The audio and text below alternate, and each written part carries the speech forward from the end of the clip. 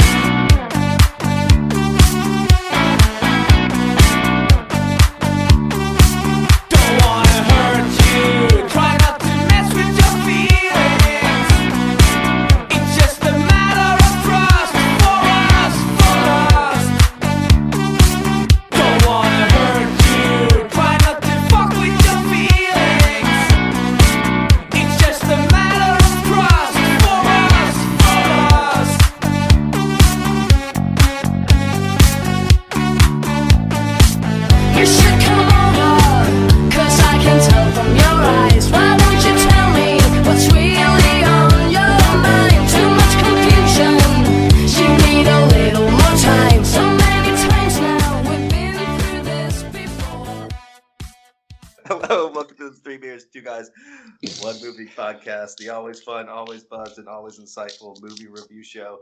I'm Matthew Scott, and as always, I'm joined by our good friends, Mr. Preston Barnes and Mr. Rod Budman. How are you guys doing tonight? Doing well, Matthew. Rod, well. you doing great? Doing great. Doing well, great. I feel like, I really don't give a shit how you're doing. I just feel like it's polite to ask. So today we're... Appreciate that. Today we're reviewing, Finders Keepers, a documentary that's on Amazon Prime. But before we get started doing that, before we get to our picks, we're going to do a little housekeeping, just talk about how we're now on Stitcher, all these platforms that our podcast has got on. So we're now on Stitcher, Google Podcasts, Deezer, Podcorn, and Podbay. We also started the Facebook page with the Three Beers, Two Guys, One Movie Pod. So go and like that, follow everything on there, and give us a shout out, like, comment, whatever. All right, so before we get into the movie review, we're going to do our marquee picks, and since the documentary is about a guy who loses his leg and there's a custody battle over it, so we decided to do our top three favorite amputee characters in television and film. And our first, who's going first tonight, we already pre-decided it. So Rod, you're going first? Rod's going first. Rod, you get the first pick, and then Preston will go second, and I'll go third, and we'll go around like usual. Bullshit. Oh, so we spun. I mean, do you want to go first, Preston? You go ahead, Rod. Let's see what you got. Okay. My number 3 pick is going to be Randy Quaid in Kingpin. That is a great one. Damn, didn't even think about that one. Very good pick. I figured you were going to choose that one, so I went 3. It was actually probably my favorite character, but I wanted to get to use it. That is, can't argue with that one. I absolutely love that movie. All the characters are great. Roy Munson. Wait, am I missing something? Or is it Roy? You meant Woody Harrelson. Yeah, you meant Woody Harrelson, not Randy Quaid. I was thinking I'd never seen the damn movie before. We got to do a retake. No. I was thinking, wait, is that hair he wears? Dude, we got to do a retake. We have to do a retake. It's fantastic this way. All right, so Harrelson. Hold on. Fuck you. I think Rod, it's because you've hating on Woody Harrelson last couple times. Yeah, damn it. You've seen too much Woody lately. So is your favorite character Randy Quaid's character or Woody Harrelson's character? Or it's Munson. Okay, yeah, of course. You don't want to get Munson. I think Rod just Munson this part right here. Yeah, so I've Munson my pick.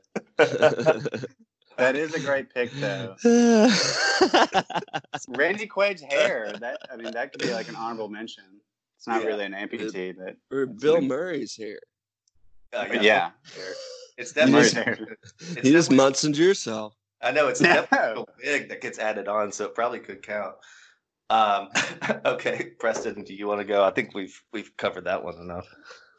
Yeah, my number 3 is Carl Weathers as Chubbs Peterson and Happy Gilmore. Oh man, that's a good one. there's really not much to say. I mean, obviously, great lines. Damn alligator bit my hand off. Well, it's also when he keeps like some shrine. It's like a paper mache arm that he wears. Right? It's not even like a good prosthetic. It's something that looks like was made in like a kindergarten art class or something like that. It's so bad. And when Happy hits it off and then it gets run over by a truck, and he tries to put it back together, like, and then shake his hand, and he's like, all right. I mean, it's misshapen and like missized and like terrible coloring. It's just all around terrible and bad. I mean, I know that's the point, but that's what makes it even funnier. I don't think much of the film's budget was put forth towards that hand. It's like clearly one arm is longer than the other because it's just it's just a terrible prop, I guess. All right, Matthew. All right, I'll move on. We'll go. So since I couldn't use this one last time, since we have a recording that's never going to be heard before, but I did use the pick last time, but now I'm going to repurpose it. So this one's going to be the Black Knight from Monty Python. I mean, he's not technically an amputee, but he becomes an amputee. So that's what matters, is he gets all of his limbs literally hacked off. And it's not just that, like, it's obviously a really funny scene, but it's also just so stupidly bloody too that it's not. I mean, obviously none of it's realistic. It's just he barely gets touched and grazed and everything just falls completely right off. And then you can tell it's like some weird hose that's shooting out blood and everything. It's just, I don't know, great scene. I sort of have like fond memories of it, watching it with like, you know, in weird situations and stuff like that. I think the first time I saw it, I was like 7 or 8 and I couldn't stop laughing. It was like me and my uncle, he was sort of like, you know, showing me like a cool adult movie or whatever. I was like 7. So I don't know. I think it was fun. That's insane. Merely a flesh wound. Yeah, I mean, it's something that sort of holds the test of time, just how silly and absurd it is. It's still great, still funny. So I guess it's going to snake right back around to me. So I'm going to go to number 2 here. This is going to be one. I don't think Rod's going to know this because I think we've already talked about how Rod's never seen Game of Thrones. But I'm going with Sir Davos Seaworth, who's lost 4 of his fingers. Not like necessarily a fun character, but just a great character in general that sort of lasts the whole series. And it's just sort of that everyday character that gets by with being smart and common sense and reasonable, always fair, always just, always a little bit witty and funny too. Just a really, really good character that's in that show. Preston, do you remember it? Did Preston freeze? I think so. Wait, Preston just died? I gotta like edit this out. This is just like, did we all just lose each other? No, we just lost you, and you were just like staring into our computers, like you were like an animatronic that just lost its power. Like, good shit. It was like Disney presidents, and like the power went out, and you're just staring at it, like you're doing right now. Hold on, I'm making. Is your connection all right? Yeah, I'm messing with it right now. That's funny. That was kind of interesting. I wish we could screen cap Preston's face. It just looked off into the distance like he had no idea what was going on. I got it. Okay, Preston, do you have anything to say about Sir Davos Seaworth? I know you've seen the show. I know Rod hasn't, but no, I mean, I do love that character. Definitely didn't think about that one. So that's a good choice there. Good pick. With some hidden gems there. So now it's back to Preston. We're going back to your number 2 before we hook around to Rod's. All right. My number 2 is Johnny Depp as Edward Scissorhands. I just love that movie. It's one of my favorite Tim Burton movies. And the music is just incredible. It's one of his better, like, I mean, The Outsider is a big theme for Tim Burton, and I would say that's kind of his ultimate outsider character from all of his films. So, I've never seen it. Is he born with the scissors, or are those like, is he born with no arms and they attach scissors? I've never even seen the movie. I know obviously kind of what it is, but how does it work? I kind of forget the backstory. I'm not totally sure. They say he shows up just with like scissors as hands. So, I mean, You would think though that like that would be a very painful experience for the mother if he was born with scissors. So like it wouldn't like, really make God. sense at all. Well, no, I'm just saying I've never seen it, and I've always wondered. I guess I've been too lazy to like Wikipedia it, but I'm just curious how it worked. Matthew, Yeah, go ahead, Preston. I was gonna make a joke. Like the first scene is his birth. And it's a C-section performed by him. Dr. Scissorhands. Oh, keep grooving. Let's Okay, keep who's grooving. next? It's Rod's turn for after his MacGuffin. All right, go for it, Rod. Okay, my number 2 pick is gonna be Chris Elliott in Scary Movie 2. When he, when he says, "Take hold of my strong hand." I thought about him. I didn't know if it would count, but no, that's a great one. And I've honestly been like watching a ton of old Chris Elliott clips from the old David Letterman show. He's so funny as like a younger dude. hilarious. Great, but no, that scene is so funny. I mean, that Yeah. whole so funny. And when he sticks his hand, like when he stick it inside the turkey or whatever, it's just so Yeah. gross. He's like, I like to stuff it real good. Don't he like stir the mashed potatoes with like this actual? Yeah. And then he like licks it. It's that whole dinner scene is so funny, and they're all clearly grossed out by him and that hand. And take my strong hand. Don't worry. That is very good. All right, so Rod, you get your last pick before we go all the way back around. I'm gonna go with. I guess I'm gonna have to go with Obi-Wan Kenobi cutting off Anakin's legs. Oh, god damn it, dude! I thought that was like I thought none of y'all were Star Wars people, so you're going with Darth Vader. Yeah, Yeah, all for right, sure. well, That's good. what I meant. Yeah. So, Did, all right. did so you have Darth? I had Darth Vader as my number 1, but I've got some honorable mention ones, so no big deal. So that's actually, I mean, I thought y'all wouldn't remember that. I didn't think Rod would be Star Wars. I'm going to edit that up. For that. Well, there's an obvious other Star Wars one. I know there is, but he's not as. I feel like he's kind of an annoying character rather than a fun character. But yeah, I mean, Darth Vader, probably the best What? villain Who of are all you time. talking about? What? Who are you talking about? Luke Skywalker gets his hand Okay. cut. And, Yeah. I find him. He's just kind of a little bratty character. I don't really like him that much. No, but Darth Vader, iconic movie villain, comes with his own theme song, awesome choke moves, fantastic one-liners with James Earl Jones doing the voice. I think everyone wanted to duplicate that when they were younger. No, I mean, I almost made that pick and Skywalker, but I Okay. didn't. Okay, well, Preston, and it's your pick to go for number 2. Finish it Well, off. yeah, I thought somebody was going to say this character, but very iconic character from one of the great movies, Gary Sinise as Lieutenant Dan. Yeah. I thought it was too obvious. I didn't want to do it, but no, it's fantastic. Yeah. Gump, obviously, classic movie, following a mentally challenged guy becoming a massive more success than we'd all become. Lieutenant Dan ice cream. I love the explanation, whatever, what is it, in Tropic Thunder when he's talking about going full retard or whatever.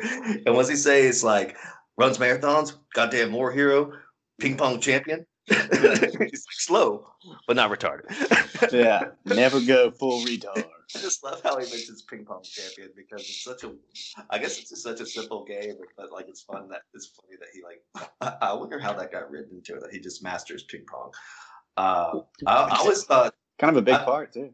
I know, but like, I mean, obviously he's fantastic at returning it because it's just, he never is distracted, but I feel like he's got the most simple serve in the world. I feel like he'd get aced on him. Rod, what do you think about his serve?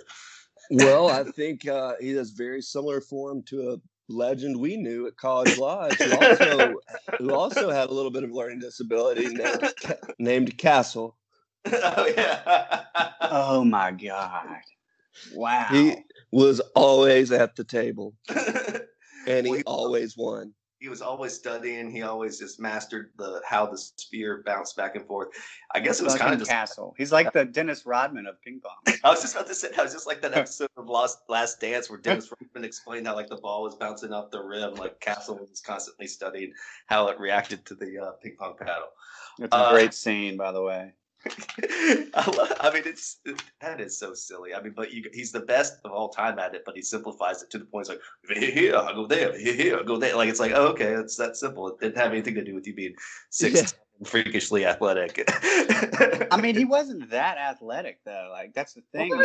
He wasn't as tall as like a lot of other rebounders. He wasn't as athletic. He just was like good at getting a hand on the ball. And I think he did. I mean, he said he was like, I would get the shooters on my team and they would shoot.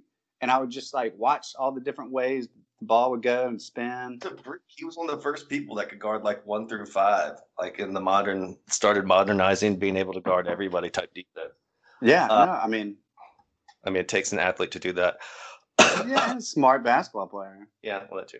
Okay, we're gonna move on to my number one since Rod took this one. Now I have to go into my nerdy Harry Potter knowledge, and I'm going into Mad-Eye Moody, who is missing an eye. I think he's also missing a leg. I can't remember. I feel like he has a gimp in his leg. I think he is missing like half a leg. He definitely is missing an eye. Like I said, I had Darth Vader number one, but this is going to be number one now. But he's still a great character, especially in the books. He's more fun in the books than he is in the movies. But always a little bit crazy, always a little bit outlandish. Always somebody that you want to like go get a beer with because he'll tell you crazy stories about fights he used to be in and stuff like that. Yeah, but just maybe pull the eye out. Yeah, pull the eye out, pull the leg out, let you have a go with the eye. Oh, excuse me. All right, so that's going to wrap up the marquee picks. Anything else to add? Any honorable mentions you guys have that you want to at least give a shout out to before we move on to Finders Keepers? Yeah, I'd like to shout out Tony Todd as Daniel Ribitali from The Candyman. Let's see. Remember the movie The Fugitive? The one-armed man. The one-armed man. Yeah. With Wesley Snipes? No, with Harrison Ford. He was in U.S. Marshals. Okay. Wesley Snipes was in U.S. Marshals? Yeah, he's the guy there. He's the fugitive. Yeah. Robert Downey Jr. is the bad guy in U.S. Marshals, right? And then it doesn't matter. Go ahead. Well, then obviously we talked about Hook last time, so Dustin Hoffman, and then I don't know if you ever saw the movie Ex Machina, but the actress who played Ava, it's a really cool film. So that was kind of cool too. Wait, are you saying the actress is amputated, or are you saying that her character? Her character. Okay. I only have one extra one. I was just gonna.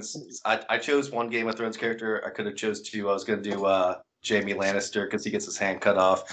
Rod, did you have any extras that you came up with, or did you? Yeah. I think we covered it in our third episode, but it's a movie called The Bad Batch. Yeah. Probably deserves worth mentioning. I think we had if you guys don't know about the movie, you may want to go check out episode 3. Yeah, go check out the movie and then go listen to our episode. Rod and I discussed Bad Batch and how much fun and exhilarating movie that was. Actually, it was really good. It actually was great. It featured like all sorts of like Keanu Reeves. You would never know Keanu Reeves was like never was advertised like that. Jim Carrey was in that movie, and so was Jason Momoa. I mean, it had some like big name celebrities, and I didn't even know about it until Rod mentioned it and we talked about it. All right, so that's going to wrap up the marquee picks. We're going to move on to just a couple minor points, and then about Finders Keepers, and then we'll spin the wheel and have a little fun with that. We're going to introduce the wheel this time, but no need to get into it now. So since Rod started the marquee picks, Preston, do you want to kick it off with just one thing you want to talk about with Finders Keepers? Really good documentary. I guess we'll kind of start towards the beginning, but and for those that don't know, like it's about two guys in particular. This one guy's leg has been amputated, and he basically put it in a grill in his storage, and then a guy bought it because he couldn't pay rent, so he lost. Wait, Matthew, you got it. You go ahead. Okay, all right. So this guy gets in a plane wreck with his dad. The dad dies. He's obviously his son. The guy's name is John. He's obviously incredibly devastated about it. But his dad dies. He loses his leg. John does, and the hospital, instead of, I don't know, disposing of it or doing what normal hospitals do, they gave it to him in a plastic bag, which I feel like is odd procedure. He goes home, mummifies it, like puts all sorts of chemicals on it, whatever, embalms it somehow, and then sort of forgets about it, and he winds up becoming addicted to drugs and stuff because of what he gets prescribed. I think he was already kind of like a drug addict, but the surgery and stuff from the amputation, they give him OxyContin. He winds up sort of going down a bad path, not being able to pay his rent for the storage unit, which he decides to put the leg in or whatever. And so he can't pay the rent. Somebody comes and buys the rights to the property in the storage unit. And now he owns the leg, so to speak. And that's where the main conflict is. Does this guy own the leg? His name's Shannon Wisnat, or does the guy whose leg it actually sort of used to be attached to, John, own the leg? So that's where we get started. That's where the conflict is. But go ahead. So in the process of once John gets his leg back from the hospital and he's embalming it and all this stuff, there's a time where he doesn't know what to do with his leg, and he knows a friend who works at the local Hardee's, and he gets it stored in, I guess, one of their freezers, and apparently it was like above all the meat. Wait, I missed this. This must have been early on the doc. I must have This is early, yeah. And he's like, I think he's talking about it. Either he's talking about it or his sister is. And yeah, he basically took it to the local Hardee's to a friend. The friend, they did a handoff in the back, and the friend put it like in the freezer above the meat or something like that. Either later that day or later in the week or at some point, he goes and gets it back, but he doesn't. They don't do it at the back of the Hardee's. They goes and gets the person to bring it to him through the drive-through window. Man, I must have been like making food or something during this. I do not remember that. I do remember like that, like when he wants to meet up with like Shannon to discuss, or like Shannon wants to discuss business with him about how like it's like, let's make a lot of money, let's get rich off this leg. Shannon wants to meet in the parking lot of the Dollar General, so it's like where all business is conducted. I don't know. There's all sorts of like weird locations in this documentary, like rural areas. It's like, hey, let's meet at the classiest establishment in town, the Subway. Yeah, the recently paved parking lot of the Dollar General. Oh man! No, I guess this is. Rod, do you remember this like Hardy story? I do remember the Hardy story, and I definitely remember the meetup. Do we know where they're located? I've forgotten. Rural North Carolina, but John. It's Maiden, North Carolina.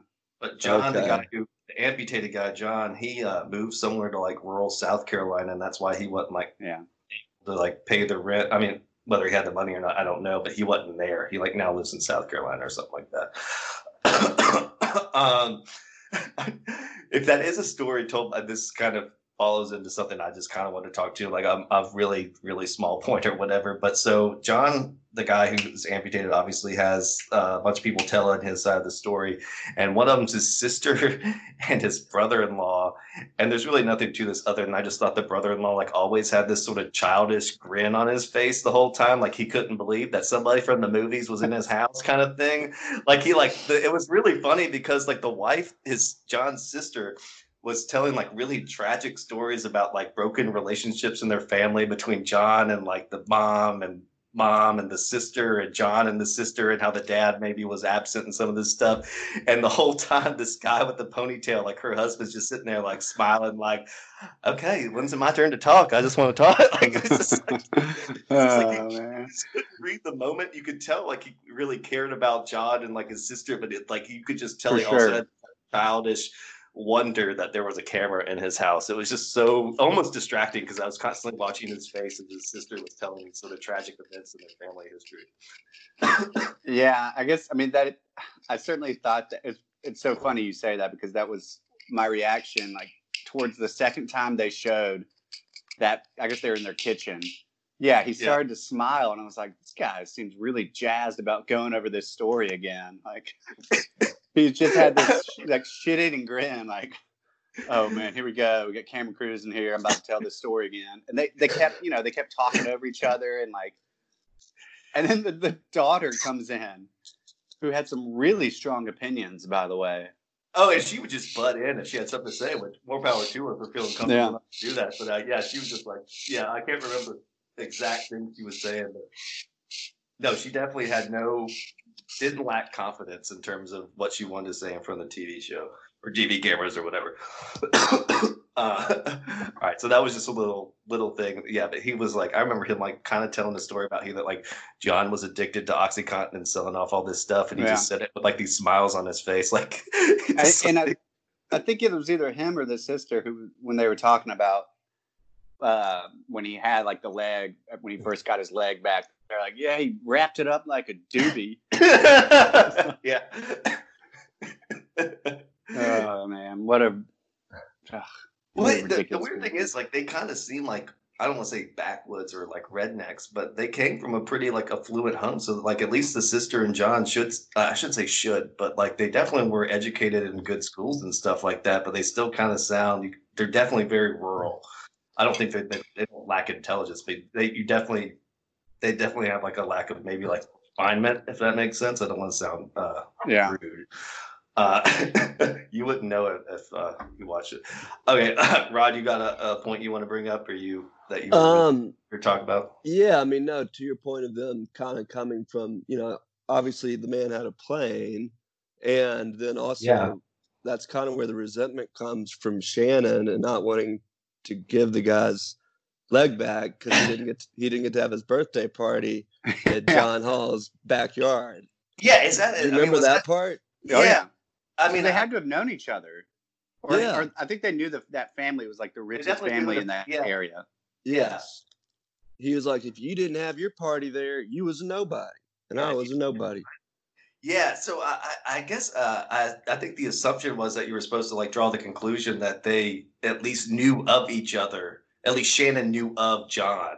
Yeah. And maybe did not know of Shannon. But it's like it seemed more personal to Shannon. Yeah, exactly. I guess they never really did. Either they didn't get good footage or a good quote from him, but they never seemed to address that with John in terms of like, did you know who he was, kind of thing, or like he knew who you were, did you know who he was, kind of thing. They didn't really drive that point home. I wish they maybe would have kind of made that point. I think he did say he didn't know who he was, but they didn't like kind of tie those two things together this way out, because it didn't leave it 100% clear. But I think you were supposed to come to that conclusion, like Rod said. But it was kind of funny. It seemed like Shannon knew every bit about John's old birthday parties. Like he would show up at school and people would they were like, oh, were you at John's house this weekend for the birthday party? And he's like, no, like it's like from that scene from The Office where Michael Scott recalls all of his bad birthdays, and he's like 1 through 30. It's like, actually, that was my worst birthday. Actually, that was my worst birthday. Oh, man.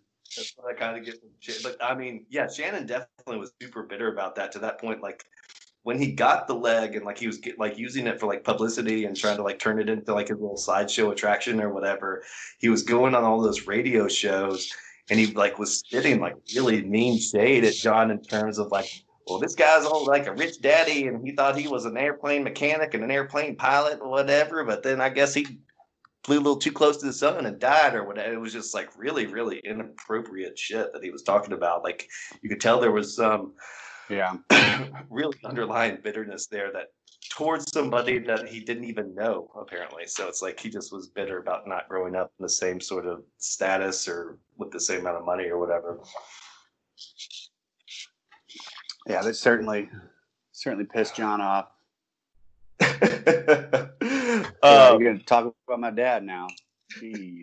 I do. Speaking of though, like not coming from money and being maybe like fighting that perception of being poor or redneck or whatever. This is one point I did want to talk about was that every time, this also speaks to the point that Shannon was always desperate to be famous, but it seemed like every single time that like they would have like some local news footage of Shannon like taking out the grill or whatever, he was always like dressed in like slacks and a button down, like he was dressing up in like a nice little like his nicest clothes to put on a roadside attraction with a like a mummified foot and a grill. Like he was just gonna stand out in his property in like slacks and a button down, like, come look at my dad's foot.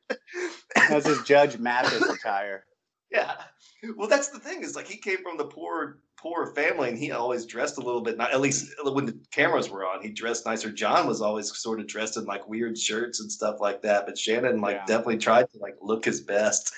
But it's just sort of like the weird juxtaposition of Shannon dressing up in like nice slacks and a button down, like hawking some weird sideshow attraction of looking at my mummified foot or whatever on the side of the road. It was always just funny to me.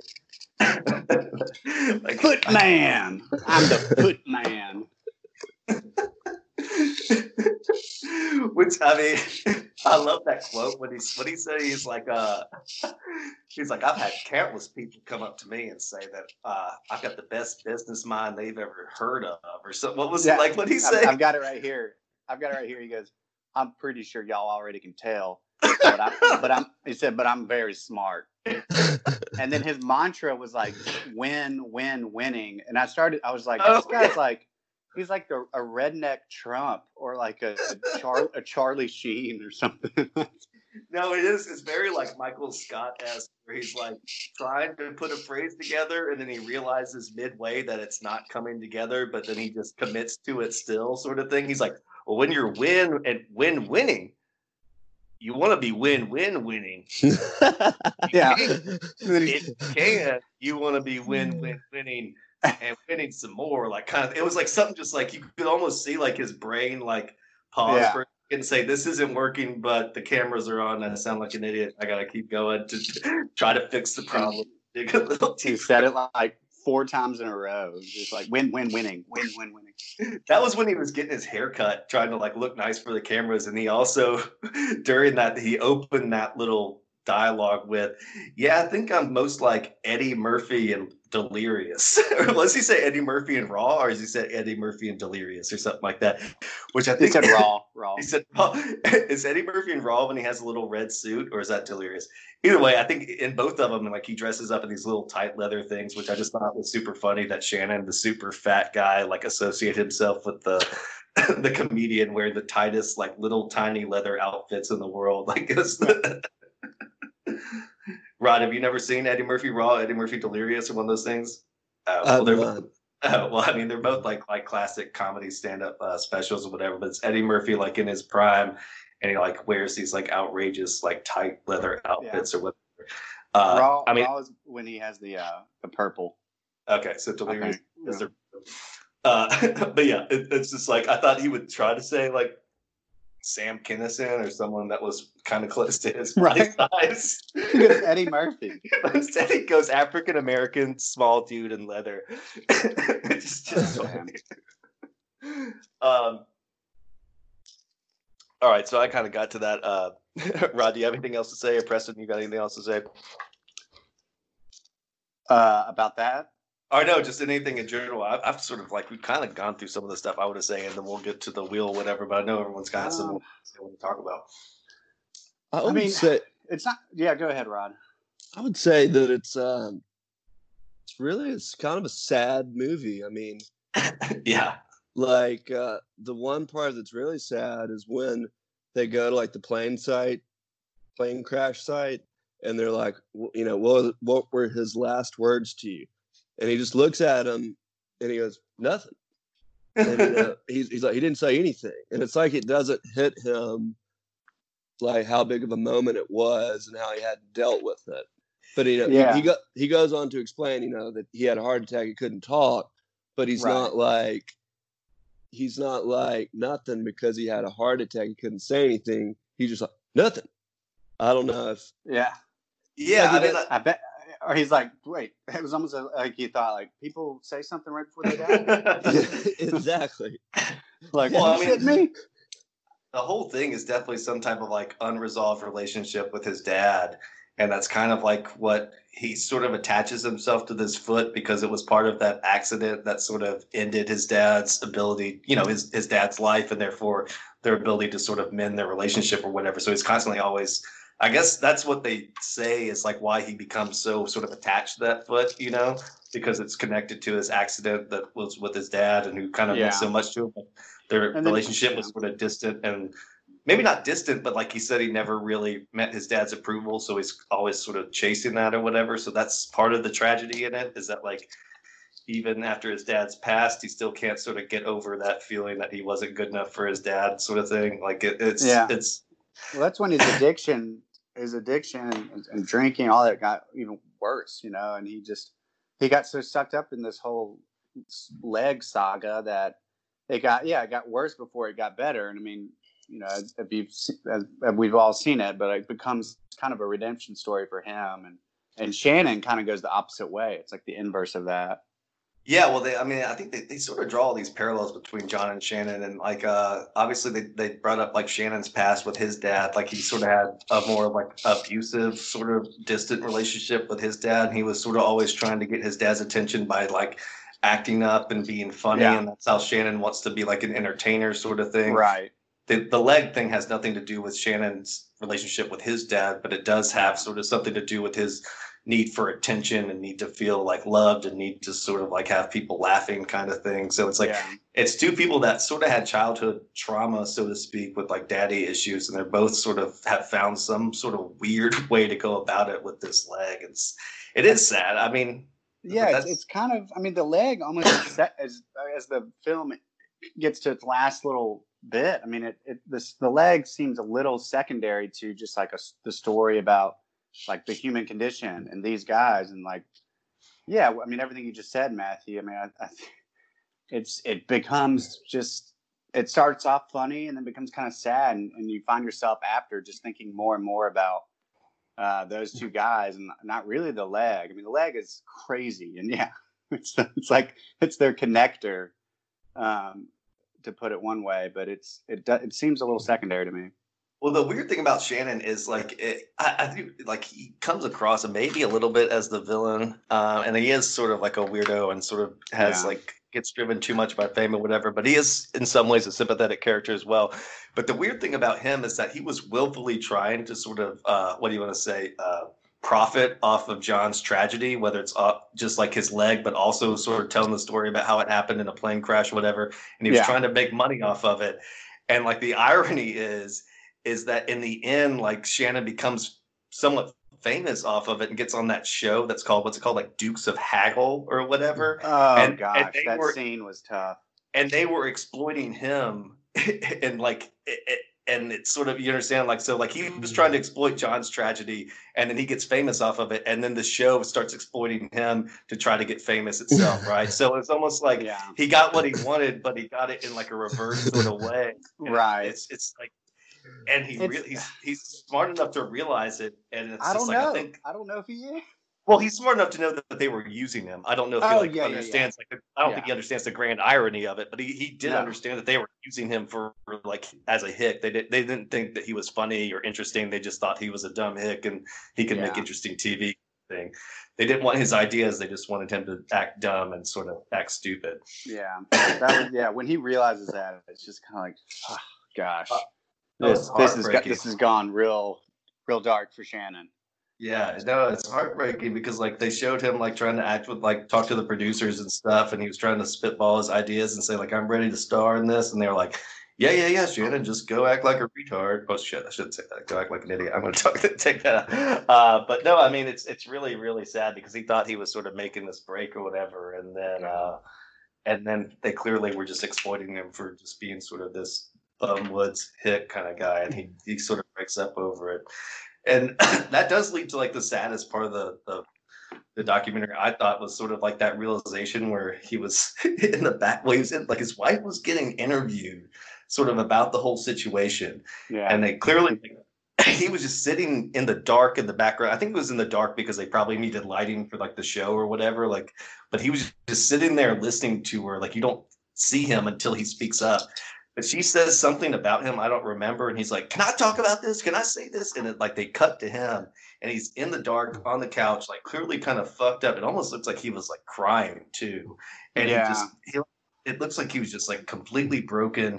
And he was talking about like, if I die and I'm chasing my dream of trying to be an entertainer, if I just make one person laugh, then it was all worth it. But that's my dream, and I'm gonna die doing it, kind of thing. And it was just like, oh my god, like, Yeah. He like never got the hint, even after like the Duke of Haggle thing, and I mean, like, yeah, I think it speaks to his trauma from childhood and how like, yeah, he just never could escape it. And that scene was just like the pinnacle. It's like, oh my god, like just when maybe you thought he would get it, and because he starts to express a lot of frustration. He's just like, fuck all this, like.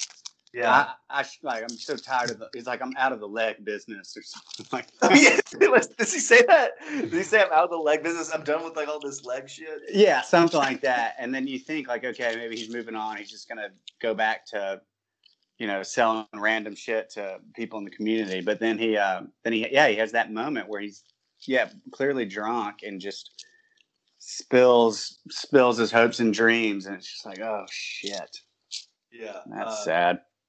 do you have anything to add to like, Shannon's tragedy or anything else you want to talk about before we get to the introduction of the wheel? Because I think Only that. Oh, go ahead. Sorry. No, yeah, I think it's sad, but a little part of me wants to believe that both John and Shannon got the last laugh, and maybe this was produced by like a shell production company that they have. It was produced by the people who did King of Kong.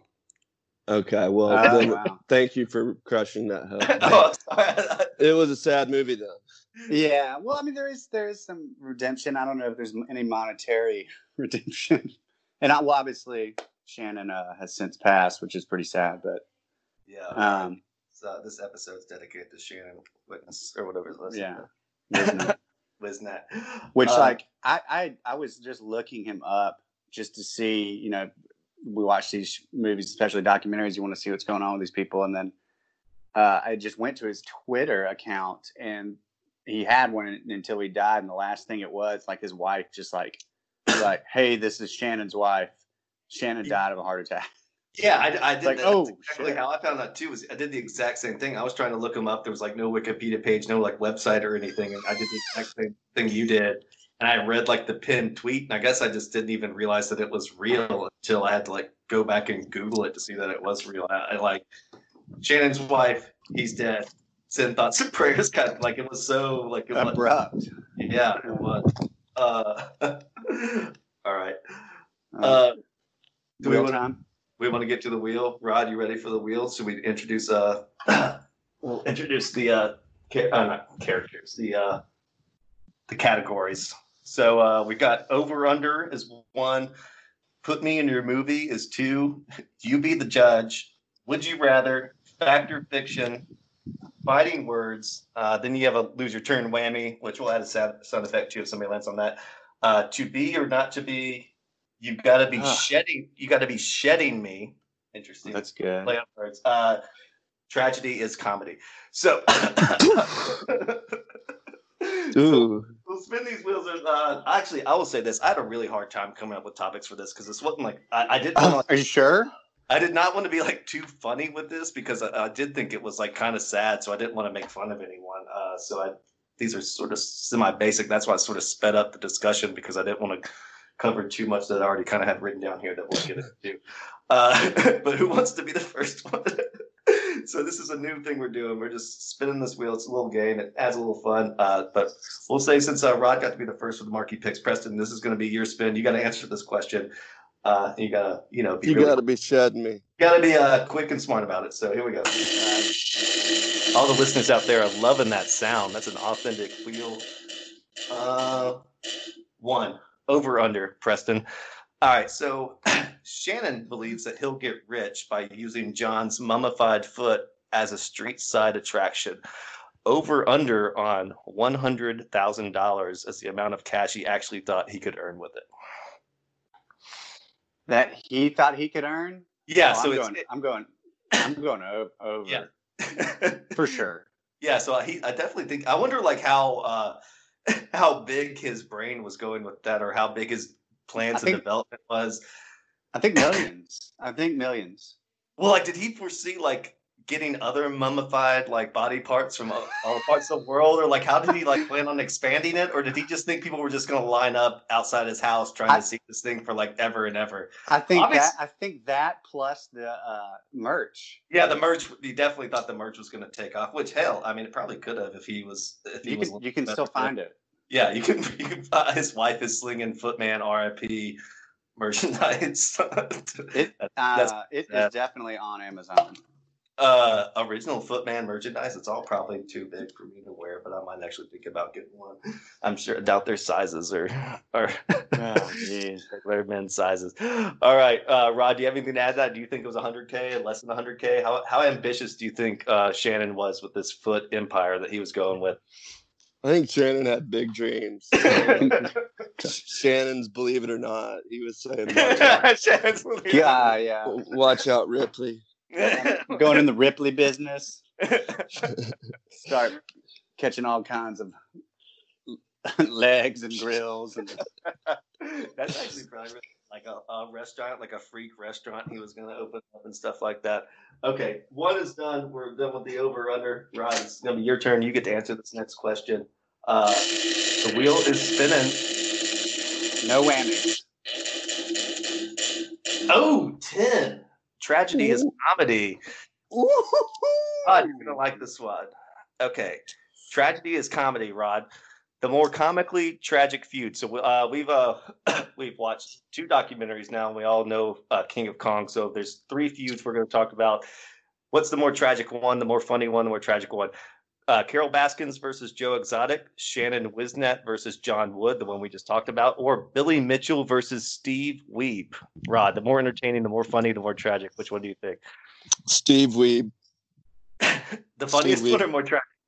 Both more tragic and more comedic that Billy Mitchell took that ponytail that serious. What do y'all think? I think Billy Mitchell's still the funniest character. I mean, Joe Exotic's the most outrageous, but Billy Mitchell still, with his insecurity and pettiness, is still ranks the top for me. I love that character. I love him. He's so wild, so stupid. Yeah, I think that's what I would do. And then Joe Exotic entertaining, and then Shannon and John just tragic. Yeah, Shannon and John, they got so real. I mean, Steve Wiebe wasn't as tragic. I know he lost his job, but I think he still like had a career as a teacher and was doing well and stuff like that. It was just sort of played Donkey Kong in his freaking garage.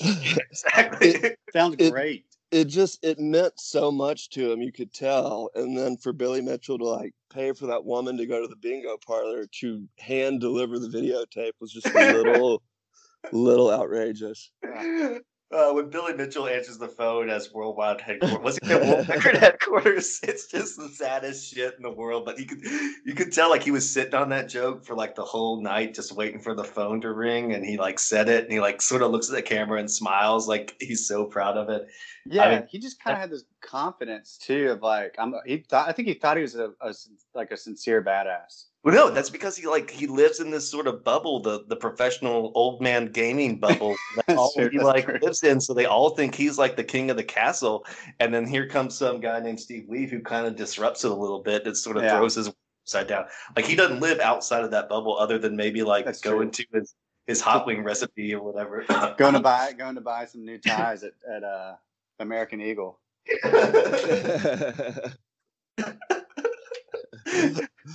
Where do you get those ties? I think it like definitely not American Eagle. Like Pilot gas station somewhere in like rural. Yeah, definitely. I feel like that's the only place you can buy them. You have to stay up late at night and wait till about 4 a.m. on entertainment TV. You get them in like a jumbo pack of like the Patriot pack. Yeah, the Patriot pack. 20 bald eagle American flag ties. A bald eagle comes screaming across the screen and slashes the price in half. Yeah, like the founding fathers carrying like loaded assault rifles and shit. Like that. Okay. All right, so we're gonna move on to that. We're gonna take that big category there. Preston, or this is Preston spin. Preston spin. Let's do this. We're at 8. Oh no. To be or not to be? I don't. To be or not to be? That's for That is those the question. unfamiliar with Shakespeare. So this is the one that's actually related to the previous documentaries we've seen. So both Joe Exotic and Shannon Wisnat desperately wanted to be a professional entertainer. Who would you hire to perform at your party? I think I would just hire Joe Exotic because, like, at least I feel like I could have a communication, like some kind of string of communication with him that would make sense. And then also, you just wouldn't have to do much work. You just pay him and then let him just do his thing. I feel like Shannon would say a few things and then stop and be like, "Are we good?" I feel like it'd almost be the opposite with Shannon. He want to get up on stage and do like a 2-hour riff session about how funny it was. But Joe, maybe Joe would probably come well prepared with all of his songs and then do a little magic trick too. Joe would be so fucked up on meth, he wouldn't stop until you like forced him out of there. Like, okay, you're done. It's 3 a.m.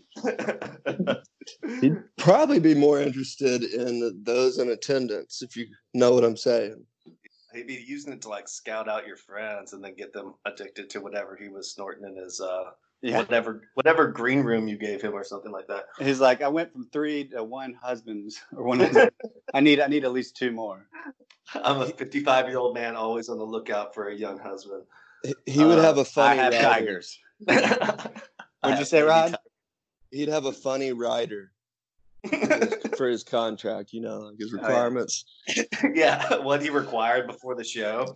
Yeah. What do you think they would? What do you think Shannon would require? Just like a big gulp. Did you see that? Their dinner table, I was like, oh man. I actually thought at one point, I was like, I wouldn't be surprised if like he's maybe had a heart attack at some point, because he was always out of breath and drinking like massive sodas and eating huge plates of food. The way he was reclining when like his sitting position in the was always like, it was almost like he was trying to be in a lazy boy, but he was actually in like a wooden chair. Like he was imagining it was a lazy boy, and like his chin was like resting on it. It was like he was trying to sleep during the interview. Almost like he was like trying to like live inside of his imagination. He told his like delusional tales of what he was doing. It was such a bizarre. It was a very like Jabba-like disposition. He was just kind of leaning on something. Such a wild character. Okay, we'll do. So that was Preston. We'll do 2 more. We don't have to get to every single category. Rod, this is going to be for you. You're the first to answer. All the pressure's on you. The wheel is spinning. I'm not even looking. It's a no-look wheel. Hey, okay. Respin. We get 1 respin. What was it? It was what we just did. It was what we just did. That was the whammy, dude. That's not true. All right, so this is You Gotta Be Shedding Me. Ooh, a nice little play on words here, Rod. Holy shed. You Gotta Be Shedding Me. During this whole ordeal, John was a struggling addict. Are you surprised that he never attempted to settle the deal by trading his foot for something in Shannon's shed? I mean, because Shannon is like a wheeler and dealer. He has tons of merchandise, tons of everything. Do you think the idea is that John probably wanted money to buy drugs? Are you surprised that he was so dedicated to getting his foot back instead of maybe trying to find something in Shannon's possession that he could sell for more drugs? It's kind of maybe a sad question, but I feel like it's like he was addicted the whole time, and he never really he was always pretty firm in his convictions on wanting the foot rather than money, kind of thing. Yeah, that is. I mean, I feel like I'd feel a certain connection to my foot over any other item in the world. Yeah, but you're right. I don't know. Shannon's Wonderland. I never actually saw the inventory, so it must not have been very good. He was dealing for like $1 jars is the most we saw him wheeling and dealing. It's like, how much for that jar? What about that tank? He was selling it, and he was like old tank, and then he started letting it air, and he's like that's antique air. Right? World War II air. I mean, that's a great selling line. I mean, it was great. It really was fantastic. That's antique compressed air. That's what it smelled like back in the 50s.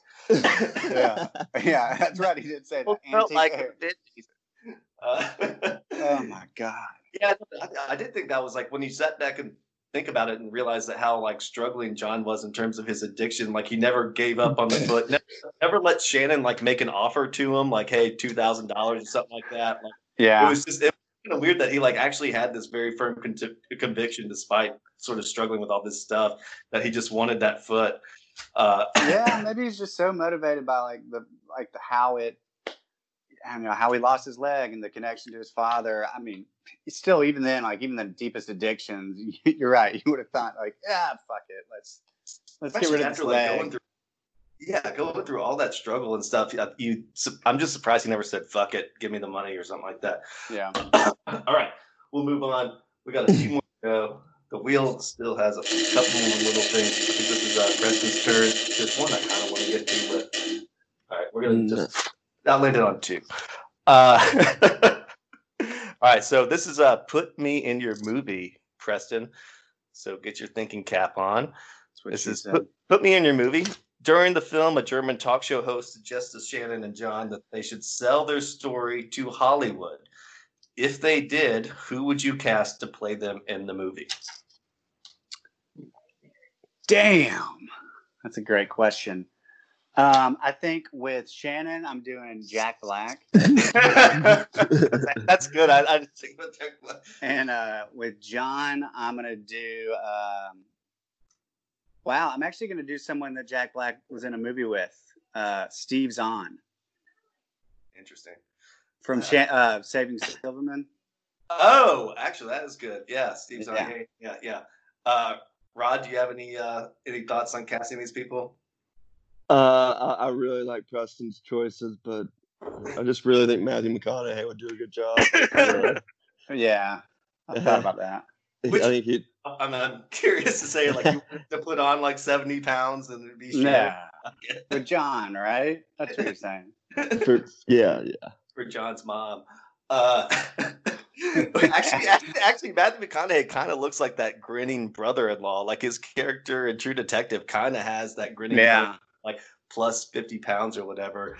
My first thought was like Horatio Sands. All you got to do is like add a little Edith Shannon, and then you got Horatio's got to gain weight for that role. Has he lost weight? Yeah, look up a picture. He's super skinny. Oh, and then I thought, like, even though he just got cast apparently to play Joe Exotic, I was thinking Nick Cage to play John, just because he kind of had like, I just wanted to rehear that sort of deep Southern accent he does in Con Air, and because he always is like, "Mama." I'm pretty excited about seeing Nick Cage. Joe Exotic. Clear mommy issues. Okay, we'll end the wheel here, even though maybe unless we got like one more topic that I really want to get to. I don't really think there is too much. The rest of the questions aren't that great. So we'll end by rating the documentary, and then we will spin the wheel for what we're going to do next. So let's do the ratings first. Rod, do you want to kick it off with the ratings since it was your pick? I give it an 82. Just a solid B, kind of B minus. 82. Preston? Yeah, it's kind of tough to do documentaries unless they're just poorly done, you know. But I mean, I'm going to do an 85. I mean, I thought it was a very compelling story. It was certainly nothing I've ever seen before, and I really enjoyed it. Yeah. I'm going to give it a 90. I actually really liked it, even though like I thought it was funny. I just loved how they sort of drew the comparisons between the two characters and sort of were able to dig kind of pretty deep in both of their personal lives, and it sort of explained what their motivations were throughout the whole movie. I thought it was a good job. It was sort of shortly, it's like it was well focused. It didn't try to get too involved. Like they pretty much two characters. And then just the minor offshoots of how those characters sort of came to be. Yeah, they kept it concise. It wasn't too long. It was just it was only like an hour and 20. It was a nice little doc, nice, good, funny, and very insightful at the same time. Okay, so now we're gonna spin the wheel for what we're doing next. We've got the options are The Gift, we've got Anna, we've got Lethal Weapon, we've got Good Boys, we've got War Dogs, we've got Hook.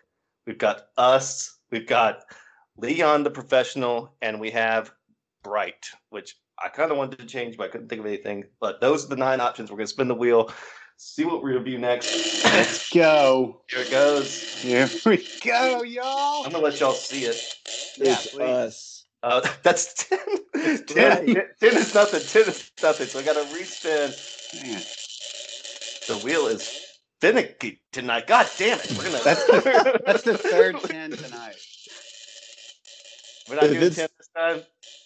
3. That is Lethal Weapon. So, Ooh, classic. Late 80s classic. Fun one with Danny Glover and with Mel Gibson. I've actually never seen it, so I want to see it. Oh, cool. I haven't either. I just saw it on Netflix. I know that people love the movie, so I figured if I pick it, A, I want to see it. I heard it's really good, and B, it might be something that people want to hear what we have to say about it. So that's what we're doing. We're doing Lethal Weapon next. That's a me pick, so then I get to pick one after that. Preston, you are unlucky with the wheel so far, so it's been a Rod and Matthew sort of thing. All right, guys, that was a good episode. Check that wheel. So everyone, thank you for listening. Go and like and subscribe and help us out. Give us, and tell all your friends about us if you really do like us. So that'd be really helpful to help us grow and become the best movie review podcast on the internet. All right. So any closing words? I just did mine. Y'all done? Keep on budding. Yeah, Preston looks like he needs to take a nap. All right. Thanks, guys. Sleepy time.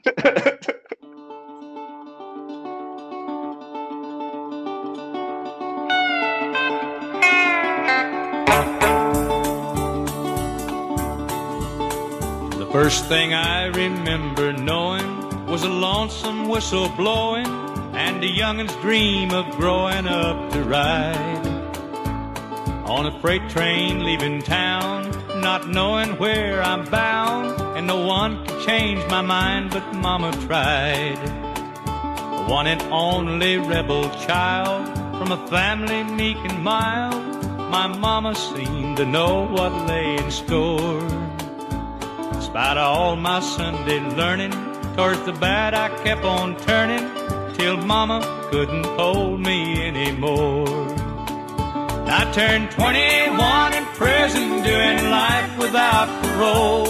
No one could steer me right, but Mama tried. Mama tried, Mama tried to raise me better, but her pleading I denied.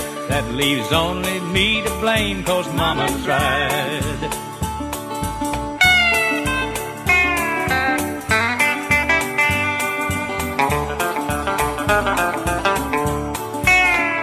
Dear old daddy, rest his soul, left my mom a heavy load.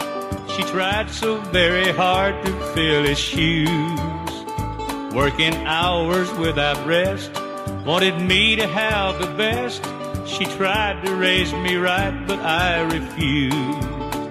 And I turned 21 in prison, doing life without parole. No one could steer me right, but Mama tried. Mama tried, Mama tried to raise me better, but her pleading I denied. That leaves only me to blame, 'cause Mama tried.